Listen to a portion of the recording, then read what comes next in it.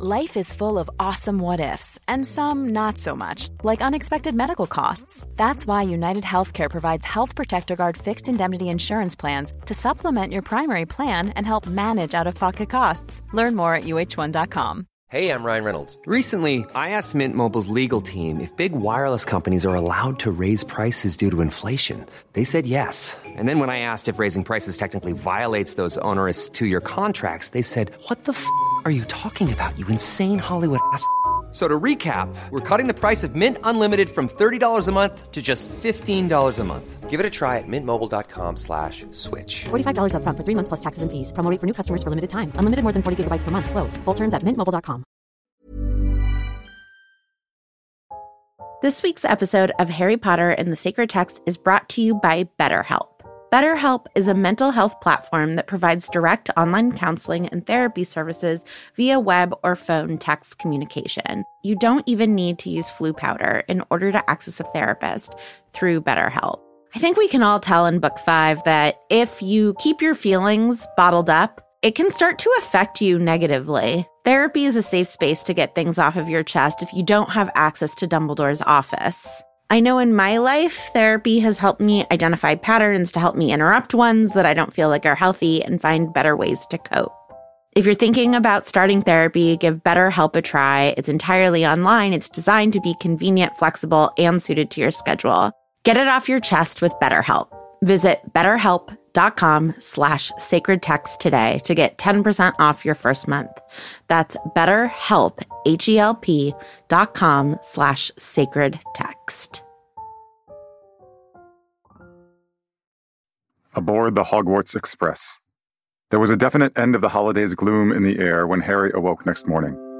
Heavy rain was still splattering against the window as he got dressed in jeans and a sweatshirt.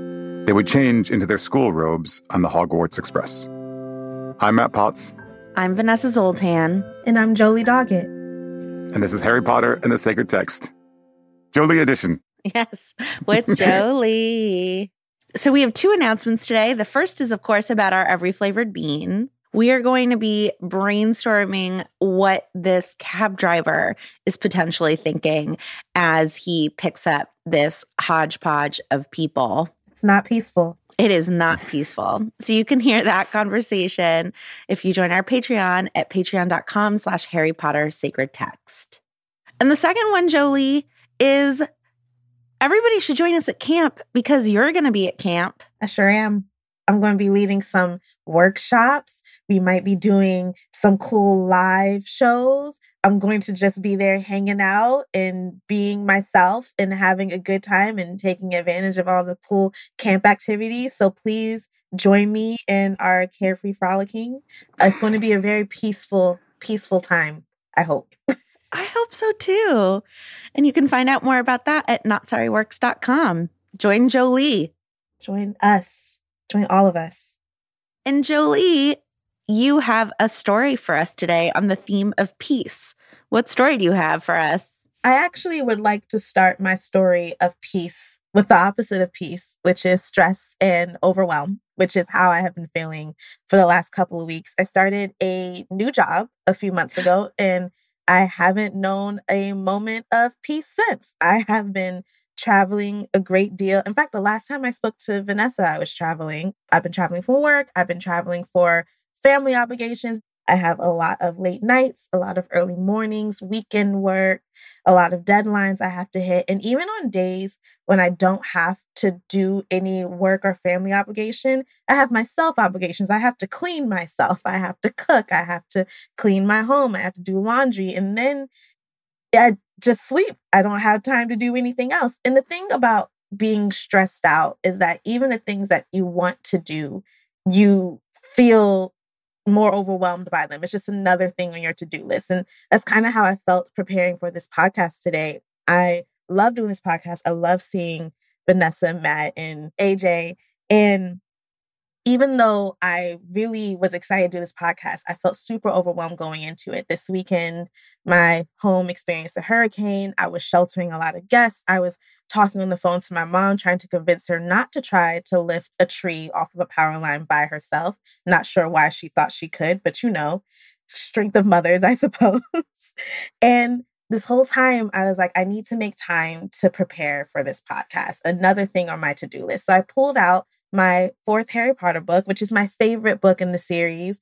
And I began reading. And as soon as I started reading, I was immediately transported back to the Wizarding World, moving through the chapters, back to Hogwarts, through the Triwizard Tournament, through the Quidditch World Cup, through all the things that Harry and Ron were experiencing. And I felt like this sense of peace, this sense of not fully being present in the things that were causing me stress, and being present only in the things that made me feel good and made me feel happy. And so as we begin to discuss this chapter today, I actually want to ask the question, is peace real? Is peace a real thing?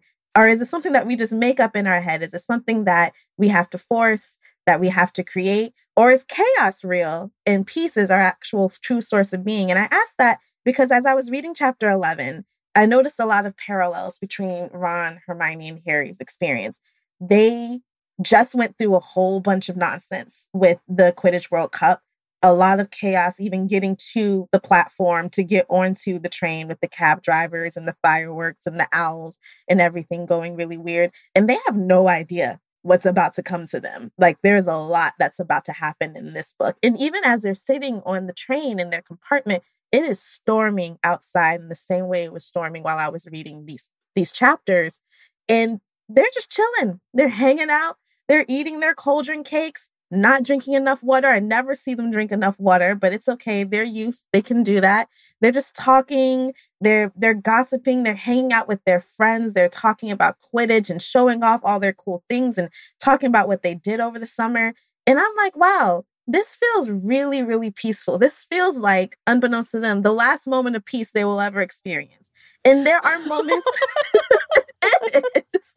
Because as we know in this fourth book, like things go really downhill from the fourth book on. And there are moments in the chapter in which their peace is disturbed or seemingly disturbed, from Mad-Eye Moody and everything going on over there, and Malfoy going out of his way to harass them as he typically does. But they still are just chilling and hanging out and like don't let it bother them, to the extent that had I been a 13-year-old wizard, I would have been very stressed out and overwhelmed. So yeah, that's what I want to talk about today. Is peace real? Can there be peace in chaos? Or is peace something that takes work?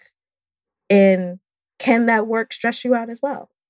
Jolie, that's such a great story. And it also, like, it was exactly my question.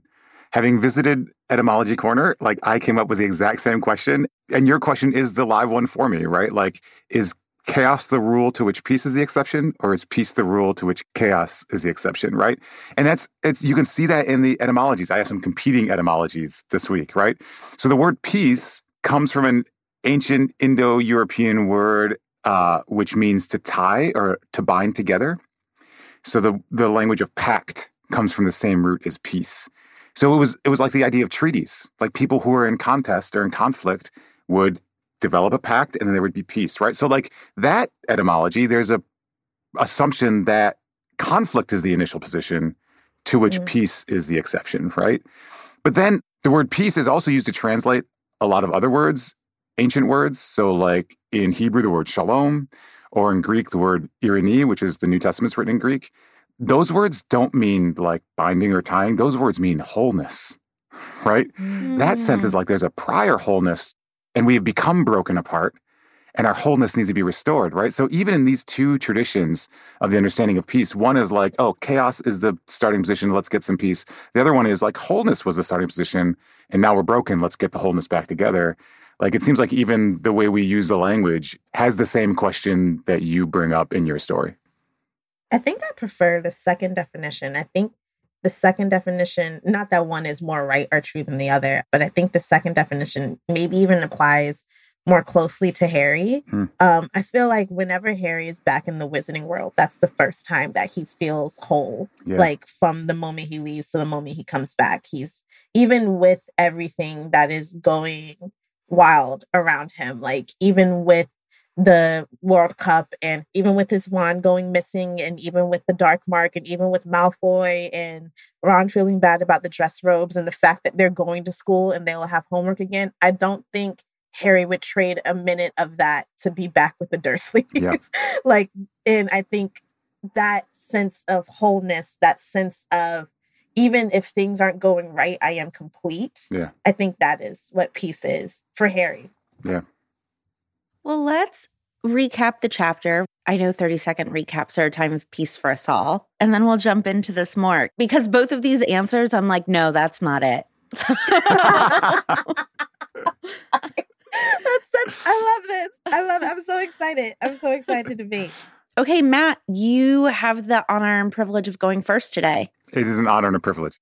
On your mark, get set, go.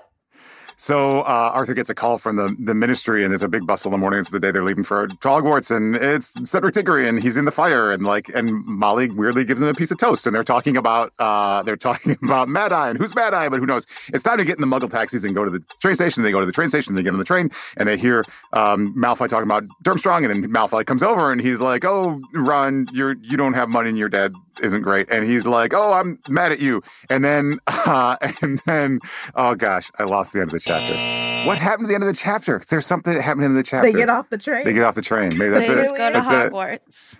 Yeah, I felt like there was something else that oh, well. Well, you know what? I'm at peace with it. Okay, Jolie, you're next. I'm going to count you in. On your mark, get set, go. Okay, so the kids are coming down the stairs, but then Mrs. Weasley yells up the stairs, and Arthur comes down the stairs, and his robes are on backwards, which I imagine Rose being on backwards just looked the same because it's all just a really long outfit. But anyway, then Amos Diggory's head is in the fire, and Mrs. Weasley does give him toast, and I think about that moment often from the moment I read that as a child. I was just like, did she put the flu powder on the toast? Whatever. Anyway, cats have been disturbing Mad Eye Moody, and there are things that are charmed, and the Weasleys have to go there. Anyway, they're on the train. Malfoy's mean. They're eating cauldron cakes. Mom punches when they go to Hogwarts. I spent way too long talking about the toast. I know. Why did you spend the right amount of time talking about the toast? But when I tell you, I think about that moment at least like a couple times a year since the moment I read that book as a 9-year-old. I literally think about it. I'm just like, how did she get the toast into his mouth? Like, I'm so confused. Magical it just toast. seems to defy the laws of magic. You also did like 2/3 of the chapter in the last 5 seconds, which was excellent. I mean, we could do 7-second recaps at that pace. Nothing happens. This chapter is so peaceful. Nothing happens except they're sitting on the train. Except and Malfoy's toast. being mean. And yeah, the toast is the most interesting part of the chapter to me. Anyway, are you ready, Vanessa? I'm ready. Okay. In 3, 2, 1, go. So toast happens, everyone. And then there's a lot of talk about something is going to be happening at Hogwarts this year. Maybe I'll even take some time off work. And then Percy is like, I can't help drop off. I'm too important. And Fred is like, maybe he'll even know your name one day. And Hermione's the only one who really remembers to thank Mrs. Weasley. But they all get on the Hogwarts Express, and Neville's like, I couldn't go. And Ron is like, oh my God, it was the best. And then Draco is a jerk. And Ron is like, we should push him off of a glacier. And then they arrive at Hogwarts and it's stormy. Yes. You did good. You know, Nice. I find You did great. peace in the 30-second recap because I know the parts that one of us misses, the other one will pick it right up. Like Teamwork. Teamwork gives me peace. You know, Vanessa, I was trying to remember one thing in my 30-second recap, which I forgot. And then you hit it, which was like all the secrecy in the chapter. Like one thing that really, as I was reviewing the chapter prior to recording, like the thing that struck me this time, more so than the first time I read it, was like how everybody knows the big secret that's happening at Hogwarts, except for Harry, Ron, Hermione, Fred, and George, it seems like. And it is driving them bananas, right? Like they don't know what's going on. And it made me think about like how being kept in the dark, it's hard to be at peace. Yeah. Mm-hmm. When you don't have information that pertains directly to you. Like we're allowed to not have information about other people. Like we can't complain about that, right? But like if there's something that directly impinges upon you, like they're talking about the rules changing at Hogwarts this year, like this group of people who are boarding the Hogwarts Express today know something is up, know their lives are going to be seriously impacted. And they also know that everyone around them knows. And like it roils them up inside. And I really identify with that because when you're in a space where like you don't know and you know everybody else knows and everyone's talking to you about how they know what you don't know, like that, it's so frustrating and so difficult. Yeah. And yet that's the kind of frustration that we cultivate in one another for a surprise, right? Yeah. Which presupposes that there's a certain kind of not peace that is fun. Interesting. Right. The reason that Molly is not telling them is so they can be surprised when Dumbledore says it. I think she's also not telling them because they're not supposed to. And she's trying to follow the rules. And she doesn't think that her kids are better than other kids just because their father works at the ministry. But part of it is just like, I'm not going to tell you until your birthday. And that, that we think certain kinds of frustration are enjoyable, which is a questionable theory, but I think I understand that. But thinking about what Matt was saying about how the stress of not knowing something creates a barrier to peace, isn't that life? We never know what's going to happen in life. And that's why I never know peace. But I keep thinking ahead about what's going to happen in this book, which again is my favorite of all of the books because so much happens in this book. They're worried about not knowing about the Triwizard Tournament. They have no idea what this Triwizard Tournament is even going to bring. And sometimes it is the anticipation of things that causes that sense of good frustration, but it is the dread of things that I think causes the stress, which creates like an opposite of peace. And the fine line between anticipation and dread is one that I walk in my daily life, but I also find that Ron, Hermione, and Harry are walking and they don't even know it yet. So I think it's good that they have, I don't know why I'm like so sad for them, but I think it's good that they have like this one moment of like, it's fun for now, like enjoy it while it lasts. I mean, that answer, Julie, I think helps me think through this question that we developed as a result of your story, right? Like, and my etymology or whatever, like, is peace a prior condition from which chaos is the exception, or is chaos the condition from which peace is the exception? And I talked about like wholeness versus binding together or the pact or whatever. And your answer like makes me think wholeness is the right answer, right? Because if you think about this thing about not knowing, you're right. Like all of us don't know. I don't know what's going to happen tomorrow. I don't know what's going to happen this afternoon. Like I have some predictions and I have a calendar, right? And maybe that calendar gives me some peace. But the difference is that like, if I'm within a community of people and we all don't know together, then there can be some peace in that not knowing. But what's going on here is like everybody knows except these kids. And everyone's telling these kids that you don't know something that we know. And they're setting them apart. They're like breaking up that wholeness. Instead of being a community where we support each other in what we don't know. Hey, I know some stuff that you don't know.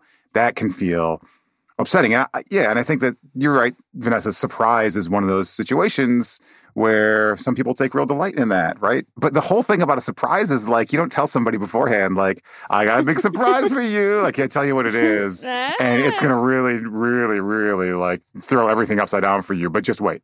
You'll know about it soon enough. Like, I mean, right? We do have those things built into our lives, like Christmas, right? Yeah, that's true. That's true. We're not taunting a kid, but they know that big surprises are waiting for them, and we're not going to tell them what we're doing. But what y'all are making me realize is that this train ride, especially juxtaposed with the train ride that we know that they're going to have at the end of this book, might be the last time that Harry in particular feels this childlike version of peace, right? He's delighting in Ron holding this crumb figurine. He is, getting mad at Draco for being a jerk. Yeah. But at the end of the book, he's going to have a lovely moment with Fred and George where he gives them the money from his winnings and he's going to still have positive moments in his life, but he is never going to have this childlike peace of just not feeling at this moment like he has anything really bigger that has broken him down in some way. He's worried about his scar with Voldemort, but Sirius is on it and Hermione and Ron know about it. But after this big trauma with Cedric, something is going to be broken inside of him that's just never going to heal. And even his conflicts between he and Draco are going to have a conflict every year on the train. Yep. But it's going to get violent, right? Like it's not going to be teasing about, Ron's robes. It's going to be stomping on faces. Yeah. And so It just makes me want to appreciate this chapter, that it's the last time Harry is going to be on the Hogwarts Express. It's going to be the last time that he rides the horseless carriages. Next year, they're going to have Thestrals. Yeah.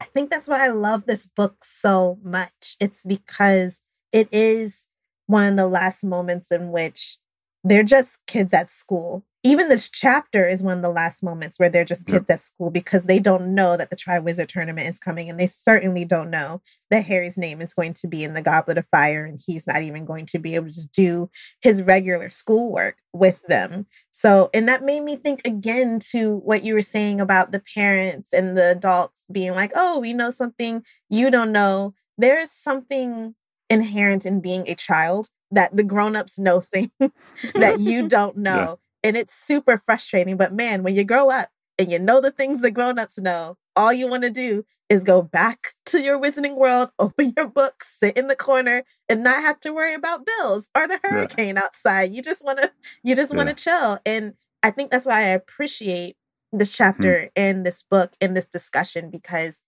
it is reminding me of another level of peace, because we talked about peace being repair. We talked about peace being whole. But there's some things where peace just is. Like it just is in your life. I think children know an inherent, or should know rather, an inherent level of peace in their lives. And peace is something that becomes disturbed the more you grow up. And it's something that you always have to come back to, perhaps.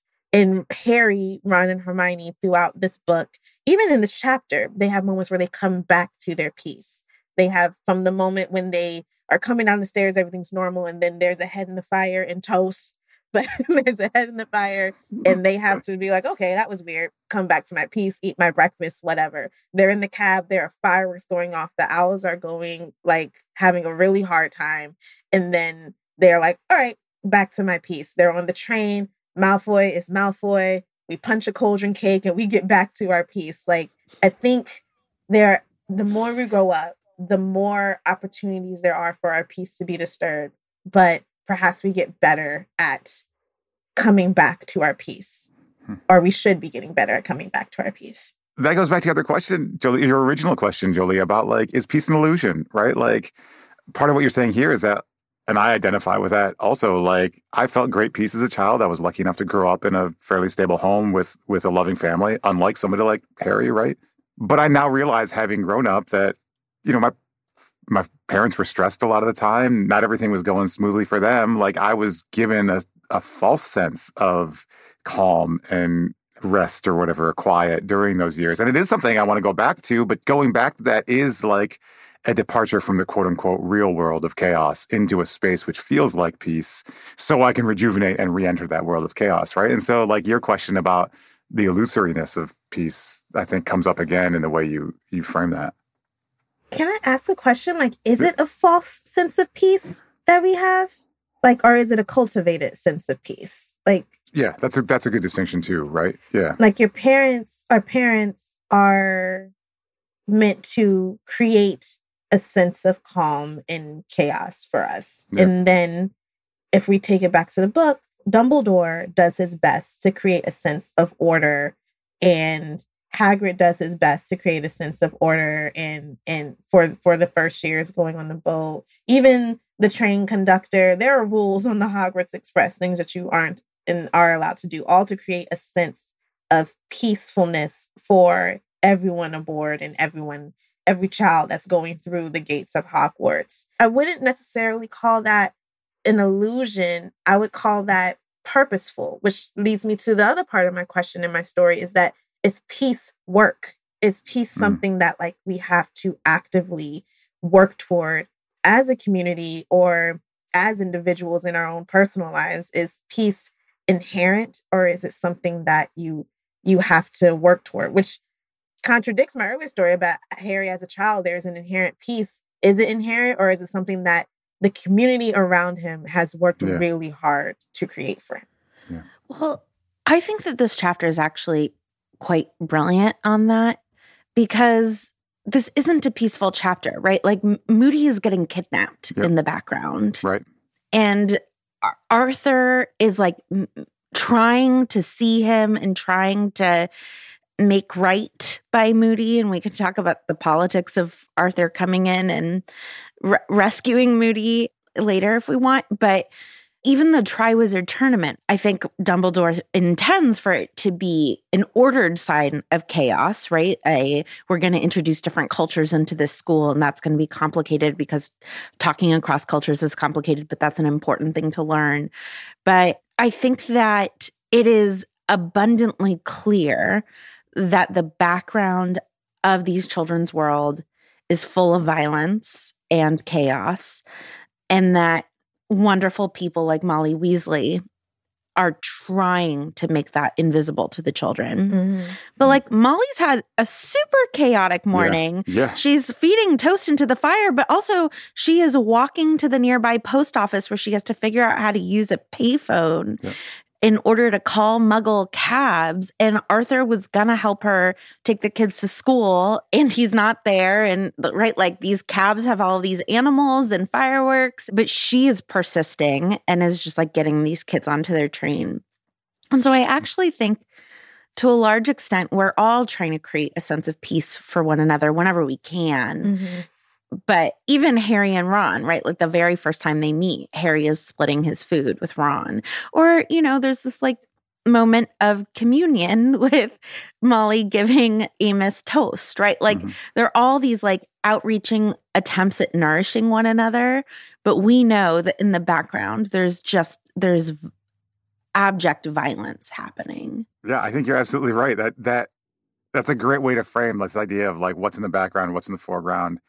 Not as competing against each other or as one hiding the other, although it is hidden in this chapter, but as like, to use Jolie's framework, is like we work to construct these spaces within a world that does not guarantee them for us, right? And I think Jolie's right here also, like it's not right to call one an illusion and the other one real. Both are real, but they're existing alongside each other, and it's where you're paying attention and how well you're paying attention that's what matters. And not even where you're paying attention. In addition to that, it's where you put in your effort. Yeah. Malfoy puts his effort into sowing chaos wherever he steps. He did not have to go into their compartment. In fact, they made it a point to separate themselves from Malfoy. Like Hermione closes the door so they don't have to hear him anymore. They even close the door again when other people enter so that no one else can enter their space if they don't want to. And the moment they leave it cracked is when Malfoy comes in. They put effort into creating a sense of peace, whereas there are others like Malfoy, like Barty Crouch Jr., unseen, but definitely impacting the beginning of this chapter. They put effort into creating a sense of stress, overwhelm, chaos. So I would say that, yes, they are two things that exist alongside each other, and that it is up to us and it is up to the characters in this book to decide where they are going to put their effort. And we see that play out in really intense ways as the book goes on. And maybe that's why I am so stressed, because we know everything that's about to happen in this book. No one else does. Even the characters like Molly and Dumbledore who are trying to curate peace, like we know what's going to happen. And there are things that cannot be avoided. And maybe that disturbs my own personal peace, knowing that everyone else is going to have a really hard time. But I suppose I can have faith in knowing that at the core of these characters, their goal is always to return to peace. And we get that as the books and the story go on.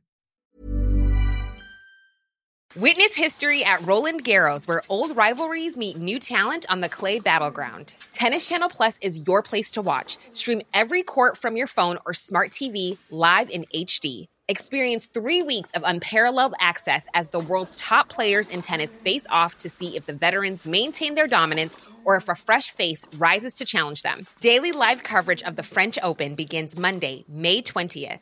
Stream it now with Tennis Channel Plus to be there when it happens. I'm Sandra, and I'm just the professional your small business was looking for. But you didn't hire me because you didn't use LinkedIn Jobs. LinkedIn has professionals you can't find anywhere else, including those who aren't actively looking for a new job, but might be open to the perfect role, like me. In a given month, over 70% of LinkedIn users don't visit other leading job sites. So if you're not looking on LinkedIn, you'll miss out on great candidates like Sandra. Start hiring professionals like a professional. Post your free job on linkedin.com/achieve today. This week's episode of Harry Potter and the Sacred Text is brought to you by Redfin. Let's say for some reason you can't get back to Grimmauld Place, so you need to find a new home. If you're like me, you would go to Redfin. Redfin updates their listings every 2 minutes and sends you personalized recommendations, so finding the home that's perfect for you has never been easier. If you see something you like, just book a tour straight from the app. And when you're ready to buy, an experienced local Redfin agent can guide you through the whole process. And if you're looking to sell, Redfin agents know how to get you the best price possible for your home. That's because they sell twice as many homes as other agents. With a listing fee as low as 1%, Redfin's fees are half of what others often charge, which means you'll have more money to put toward your next home. They even have a function where Trelawney will tell you whether or not she can see you in this house. Redfin. It's how Molly found the burrow. Download the Redfin app to get started.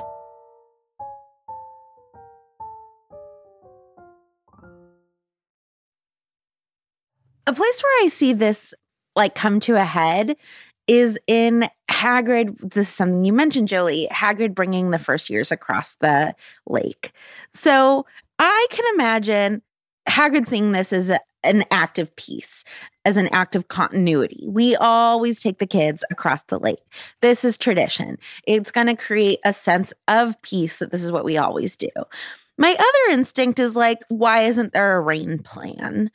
How is this a peaceful, warm, lovely welcoming for these first years? And I feel like one of the things about being a teacher is stepping back and wondering what is the vibe that I want to create for these kids? What is the illusion that I want to create for these kids? Because it is, right? It's event planning. It is creating a small space of illusion.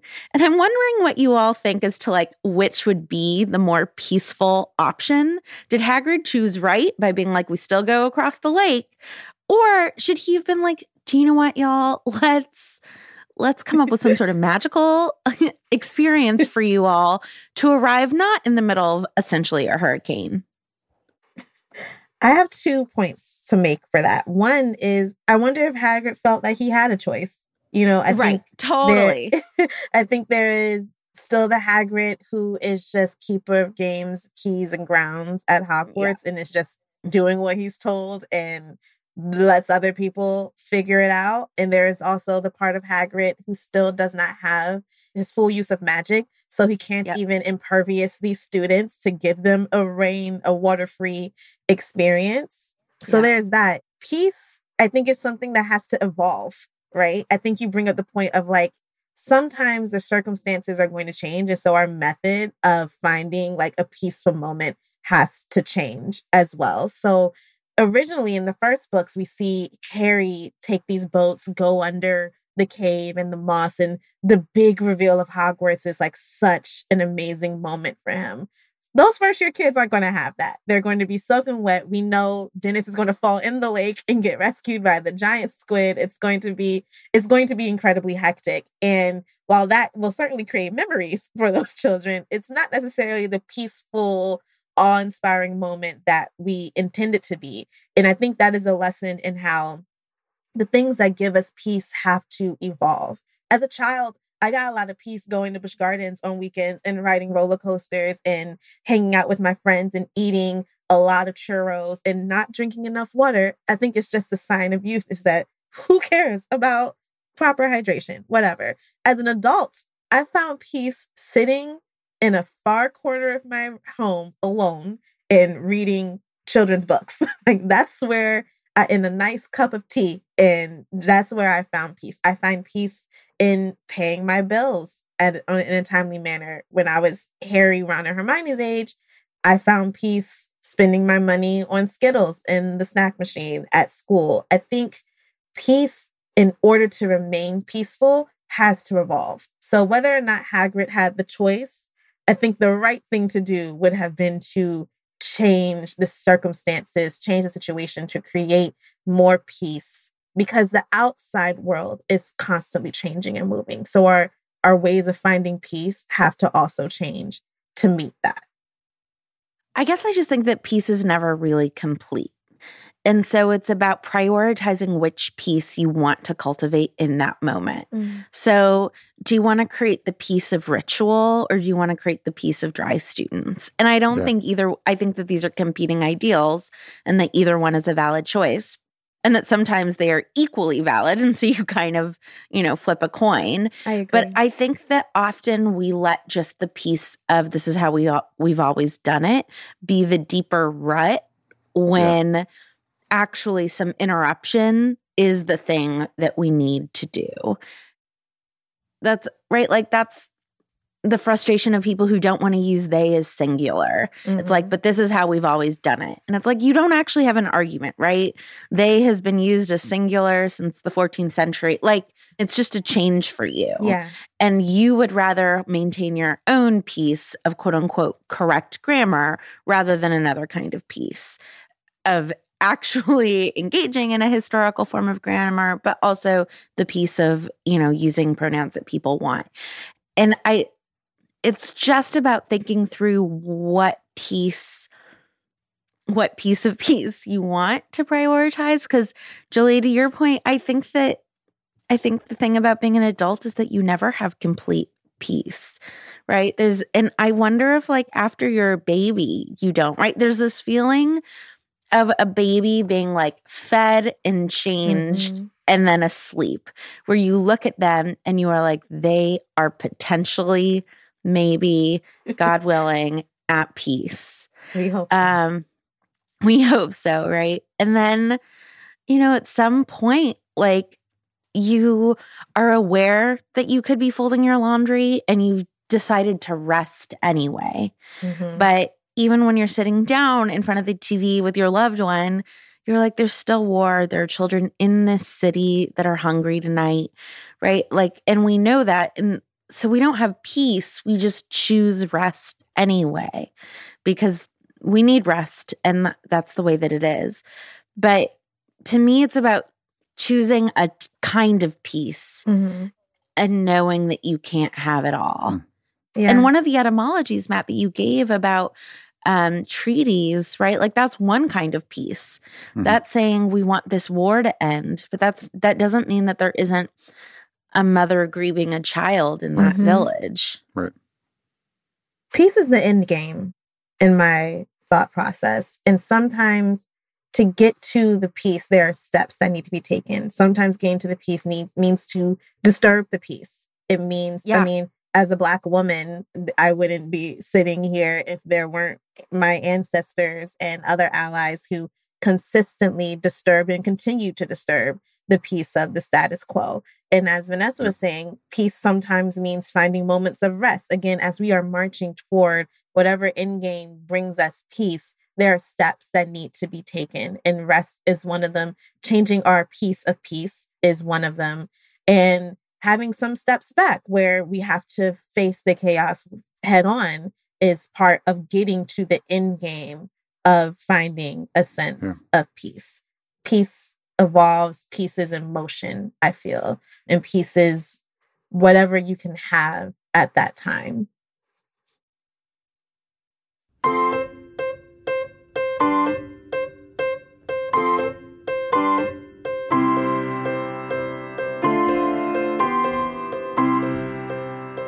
It's now time for us to do Lectio Divina, and I selected a sentence for us to engage with. And here it is. "Ron," said Hermione reproachfully, and she pulled out her wand, muttered, "Reparo," and the glass shards flew back into a single pane and back into the door. So, Jolie, what is going on in this sentence? Step 1 of Lectio Divina. So, Draco has just left the compartment after making fun of Ron's dress robes and his poverty and his father. And Ron slams the compartment door in anger so hard that the glass shatters. And Hermione repairs it after briefly reproaching Ron. Yeah. This is scary. Like, that is very hard to slam a door. Yeah. One thing that's really communicated by this line is just like how full of rage Ron is about this. Like, he hates those robes. He hates, I can't remember the exact line from the last chapter, but he was like, why is my stuff all rubbish? I think of the Burrow as this place of peace, right? For the Weasleys and for Harry. But there is this background sense of anxiety and insecurity and like resentment that Ron has. And we saw a glimmer of it in the last chapter with his frustration over these robes. But we can see how deep and powerful those feelings are when somebody like Draco comes and makes fun of his dad and makes fun of his poverty and makes fun of his family. Like, there takes a lot of force to break this window. And that's what we're seeing is there's a lot of energy behind this in his heart right now. Yeah. So step 2 is, what other stories does this remind us of? And I'll read the sentence one more time. Ron, said Hermione reproachfully as she pulled out her wand, muttered reparo, and the glass shards flew back into a single pane and back into the door. It reminds me of the first time we hear the spell reparo, which was also on the Hogwarts Express when Hermione was fixing Harry's glasses. Oculo reparo. Yes, very specific reparo this time. You have to use a special spell for glasses, but not for glass. So yeah, it reminds me of that. It also, maybe this isn't a story or just like the story that like exists in the world of like women cleaning up a man's messes. Just like, you're going to rage out and I'm just going to come out in the background and make sure everything is in order again. That's not a specific story. It's just the story of being alive as a woman. I mean, that reminds me of one of my favorite movies, A River Runs Through It. These two brothers are mad at each other and they start fighting hard. Like, they start beating the crap out of each other. And their mother comes between them to get them to stop. And she gets knocked down. And then they start beating each other harder because they're like, you knocked down mom. No, you knocked down mom. Mm-hmm. And she goes, I slipped. Like, please just stop. So yeah, that like, you know, these things escalate. Yeah. And when you're mad, you kind of look for any excuse to let it escalate. Hermione's trying to bring things back to a sense of peace. Yeah, just trying to repair. Matt, anything? So one of my favorite moments from one of my favorite Christmas movies is when in Die Hard, when John McClane walks across the floor barefoot and has to step on all these Christmas ornaments and they shatter under his feet and you can just kind of sense the glass like becoming powderized and like these shards going into the balls of his feet. That's a terrible and amazing scene in movies. And so when I think of breaking glass, I think of that scene. Okay, so step 3 is, what does this remind us of in our own lives? Ron, said Hermione reproachfully as she pulled out her wand, muttered reparo, and the glass shards flew back into a single pane and back into the door. It reminds me of times where I have been so angry and not able to take it out on the people or systems in which I am angry with and take it out on something else, be it my own cell phone, throwing it across a room, or my own pillow, screaming or crying into it, or unfortunately even other people. Like, someone catches me on a bad day and I am just very short with them and unable to be my kind, jovial self. Yeah, it just reminds me of that feeling of not being in control, and not being in control of your anger, but not being in control in life, and that makes you angry. I strongly empathize with Ron's frustration of not just with Draco, but with his lot in life. I mean, I grew up really, really poor and did not have the same things a lot of my friends and associates had in school. Wasn't able to do things that a lot of people did, like couldn't go on field trips because I didn't have like the $5 deposit or whatever for lunch. And I remember that feeling of frustration and not being able to do anything with it. Just having to keep it moving. I think Ron has had to keep it moving for so long that it just all kind of came spilling out and he broke that window. Which isn't right, but I understand. It happens, yeah. It reminds me of the first time that I had the girls on my own. Peter and I had only been dating a little while. And, you know, I had nannied and babysat for a long time, but this felt very different to be trusted with Peter's kids. And our little one, Amy, who was 4 at the time, fell and scraped her knee on my watch. Oh. And so, you know, we got home and we sat down and I cleaned it, and she, you know, wouldn't let me put Neosporin on it because this was a phase in her life when she did not like any creams or ointments. Relatable. And so, you know, she was still upset and Peter wasn't going to be home for a little while. And so I asked, I was like, do you think if I kissed it, it would make it feel better? And she looked at me and went, well, will it work? And I was like, no, you know, but this just like desire to like, you know, do anything that could possibly heal this thing. And her looking at me and being like, essentially like, but you can't, like, that's not going to do anything. Even Hermione fixing the window does not fix the core problem that's going on with Ron. You know what I mean? It's a surface solution and not the real problem is that I fell. Not even that I scraped my knee. I fell. The real problem is that Ron is poor, and not even that Draco made fun of it, but that Draco has something to make fun of. And there's no fixing that as easily with a spell or with a kiss, you know? Matt, what does this sentence remind you of in your life? You know, as a parent, I raise my voice quickly, probably a little too quickly. And I have a loud voice, so when I raise my voice, it gets louder. And this comes from the way I was parented. My mom raised her voice pretty easily. It never really bothered us brothers growing up because we knew my mom raised her voice easily, and she also got over it really quickly. That's not an excuse. It's just like, I think that's why I parent the way I do. And it makes me think about like, I think I create some messes, right? That involve more than just me, right? Because Colette has to come help after I raise my voice too quickly. This inclination in my response to frustration with the kids or whatever isn't just something that can be magically repaired. And when it is repaired, it requires the assistance of my co-parent, right? Which makes it a burden for her beyond just an impatience and an inappropriate response with the kids. So it made me really think about how it impacts Colette. And I always think about how it impacts the kids, or not in the moment I don't. And before and after I think about how it will impact the kids. But now this has me thinking about how it impacts Colette as well. So that's useful. That's real. Like, it's like what I was saying earlier about having frustration, having rage, and sometimes taking it out in like the wrong place. I mean, my mom also did the same. Like, she worked 3 jobs. She also was going to school. She was raising 2 teenagers with a bunch of extracurricular activities. And one day we weren't in the place we were supposed to be picked up so she could scoop us up and head to work. And she was so mad. Like, she yelled at us the entire drive home. And I'm like, girl, it's not my fault you got 3 jobs. You know what I mean?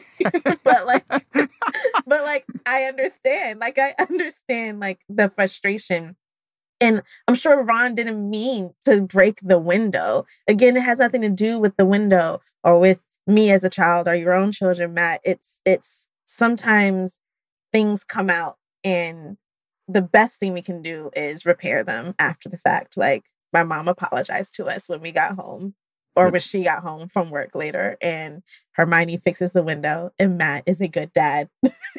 He just is loud. Well, step 4 is, what does this make us feel called to? And I will read the sentence one more time. Ron, said Hermione reproachfully, as she pulled out her wand, muttered reparo, and the glass shards flew back into a single pane and back into the door. Oh my God, I feel this so hard. She yells at Ron once, right? She's like, Ron. And then she mutters the reparo. She's not going to make him feel guilty a second time. She's like, I've made it clear that I'm annoyed. But then she's just like, I'm going to just fix the window and move on. And that's what I feel called to, is not double down when I'm frustrated, but try to state my disapproval once. I just repeat myself a lot. And I don't think that when you're, frustrated, it's helpful to repeat yourself. So I'm going to try to go Ron and then mutter my reparo and let it sort of get quieter and quieter from there. At least on interpersonal things. I think that in political things, it's important to keep screaming. But, we were talking about peace as wholeness, or how our relationships to others and community gives us a sense of peace. And, one thing that this conversation has really helped me think about is like how in those moments, like what I'm doing is both setting myself apart from Colette as a co-parent, and then also giving her an additional task, right, as a co-parent. And that's separating us. It's maybe kind of putting us at odds in the situation where, kids are misbehaving or being unsafe or whatever. Like, in the moment when we need to kind of work together more to restore some peace, like I'm actually just creating more separateness. So just to pay more attention to Colette. I think that's probably always good advice for me as a spouse, but just pay more attention to Colette in those moments and less to my own frustrations, but just to think about how we can do this together and how we can work together to help our kids. Jolie, what about you? What do you feel called to? I think I feel called to release my rage more often so that it doesn't build up to the point that I am taking my frustrations out on others or on my own property or shattering windows. I think I feel called to express myself, my disappointment, my frustrations more to the proper parties than to keep it to myself for the sake of maintaining peace, because all that does is disturb my peace at the end of the day and create a mess that needs to be cleaned up. Oof. Yes.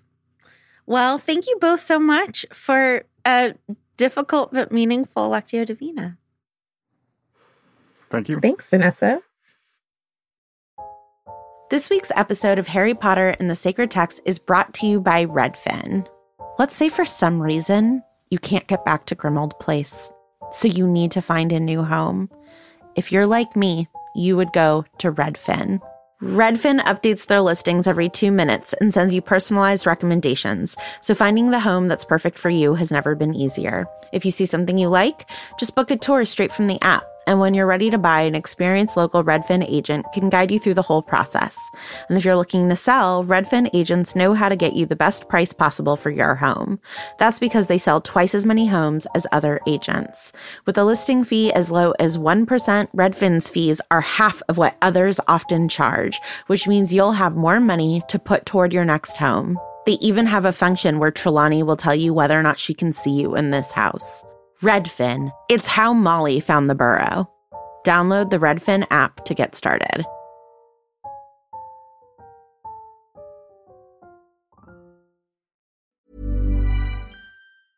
Witness history at Roland Garros, where old rivalries meet new talent on the clay battleground. Tennis Channel Plus is your place to watch. Stream every court from your phone or smart TV live in HD. Experience 3 weeks of unparalleled access as the world's top players in tennis face off to see if the veterans maintain their dominance or if a fresh face rises to challenge them. Daily live coverage of the French Open begins Monday, May 20th. Stream it now with Tennis Channel Plus to be there when it happens. Hi, I'm Daniel, founder of Pretty Litter. Did you know cats tend to hide symptoms of sickness and pain? I learned this the hard way after losing my cat, Gingy. So I created Pretty Litter, a health monitoring litter that helps detect early signs of illness by changing colors, saving you money and potentially your cat's life. Pretty Litter is veterinarian developed, and it's the easiest way to keep tabs on your fur baby's health right at home. Go to prettylitter.com and use code ACAST for 20% off your first order and a free cat toy. Terms and conditions apply. See site for details. This week's voicemail is from Biddy. Hi, Vanessa, Matt, and the Sacred Text team. My name is Biddy. I use she, her pronouns. And I had a little brainwave recently while listening to your backlog that I thought I would share today. So, I was listening to The Goblet of Fire, and in the chapter in which Barty Crouch Jr. is teaching the kids how to throw off the Imperius Curse, it just hit home for me in a way that I had not experienced before. So I have been struggling with OCD for the past 15 or so years now, and recently I've had a big uptick in the amount of intrusive thoughts and compulsions and rituals that I have to perform daily. And when Harry is being imperious, his experience of interacting with that voice and fighting the curse just felt exactly what it feels like to be in my head when I'm having an episode. So Harry can hear in his head Moody's voice saying, "Jump on the desk, jump on the desk." And Harry thinks back, "But why? Stupid thing to do, really." And that is how I talk to my intrusive thoughts. Like, if I hear something saying, clench your fists and snap your fingers and spin in a circle and your family will be safe. And I think back to it, but why? Stupid thing to do, really. Like, it's silly. I know that's not true, but it's the Imperious Curse. It's a compulsion. It is near impossible to fight. And so I just wanted to offer a blessing today to anyone who's struggling with a mental illness, anyone who's struggling with intrusive thoughts that feel like they dictate their behavior and they will forever. Fighting the Imperious Curse is hard. It is tough, and I am right there with you. So blessing to you all today for that. And I just want to say thank you so much for this podcast. It has brought me immense comfort throughout the years, and I appreciate the work you do so much. So thank you. Bye. I love that interpretation of the text and the sense of being seen that it gave you, Biddy. And as someone who has a mental illness as well, and the anxiety that comes along with it and feeling compelled to succumb to it, also know that it is a fight every single day to not feel a way that feels natural, but also causes you a lot of stress and a lot of anxiety and a lot of internal pain. So I receive your blessing, and I share that blessing with others to continue the fight against it, to be yourself. Yes, Biddy, I just want to echo Jolie's thanks. I think that this is a really helpful metaphor of thinking of the Imperious Curse as intrusive thoughts. And I'll never look at the Imperious Curse the same way again. Agreed. Thank you so much, Biddy. It is now time for us to honor members of our community who have been loved and lost. Sharon Higgins, 80, who's creative, compassionate, and a caring mom, sister, and friend, and someone who advocated that Harry Potter wasn't just a kid's book and that people should read it even as adults.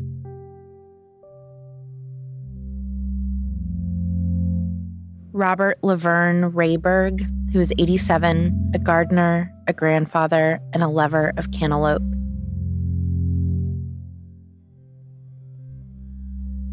Nancy, who is 61, a wife, mother, grandmother, sister, and friend, as beautiful on the inside as on the outside.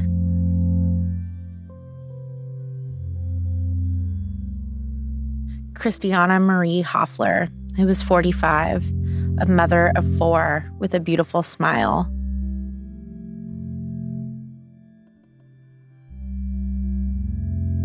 Delarice Mick Hansen, who was 84, bold in her actions, a family historian, and the matriarch to one large family.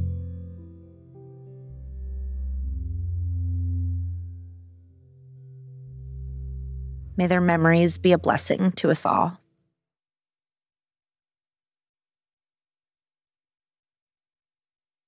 And it is now time for us to offer blessings to characters in the chapter. Jolie, who would you like to bless this week? I would like to bless the original Mad-Eye Moody, unseen in this chapter and also for the rest of the novel, who is going through a lot that no one can see and that no one fully believes or takes seriously. I want to send a blessing out to everyone who is dealing with things that you're on your own and no one else can see it or no one takes you seriously, and a blessing to you and to Mad-Eye, and know that one day you will be found and that you will be okay. What about you, Matt?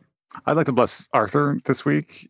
At the beginning of the chapter, there's a lot of commotion and Amos is calling for the ministry. And we know from the last chapter that Arthur's been at work a lot for the last couple of weeks. But then he has to rush off and he doesn't get to have like a goodbye with his kids, right? Like several of his children, plus their beloved friends, Harry and Hermione, are going off for a year, right? They're not expecting to see them back for Christmas. And he's rushing off to work and I bet he hates it. And so I want to bless Arthur and all those parents who work so hard to support their families, but also feel like their work separates them from their families. Vanessa, who are you blessing this week? I want to bless this cab driver who I feel like you become a cab driver to some extent because you want a little bit of peace. You're like, I'm just going to be spending my life driving. That's going to be nice, especially in like rural England. And then you pull up at this house and it's like, eccentric looking, but kind of adorable. And then a cat and an owl and fireworks get into your cab. And I just, like, that is not what this person signed up for. That is not their job. I feel like COVID really made a lot of people who it's like, that was not supposed to be my job, suddenly their jobs.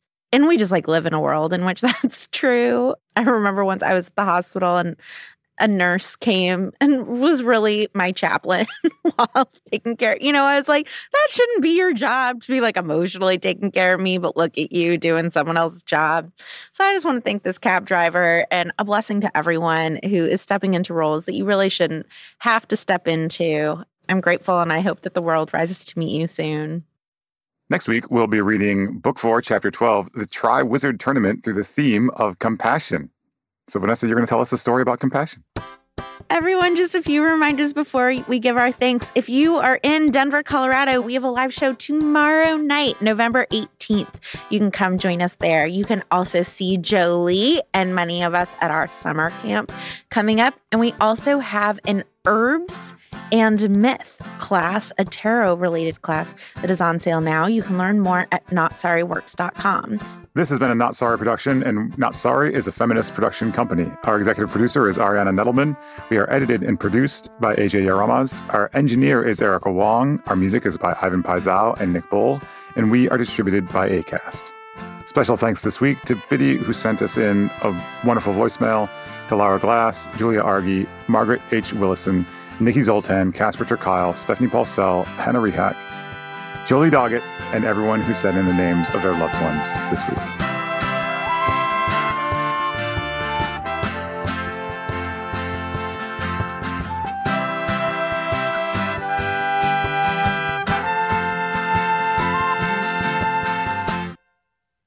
Of Carefree Frolicking, do you all know about Prancercise? Please tell me about Prancercise.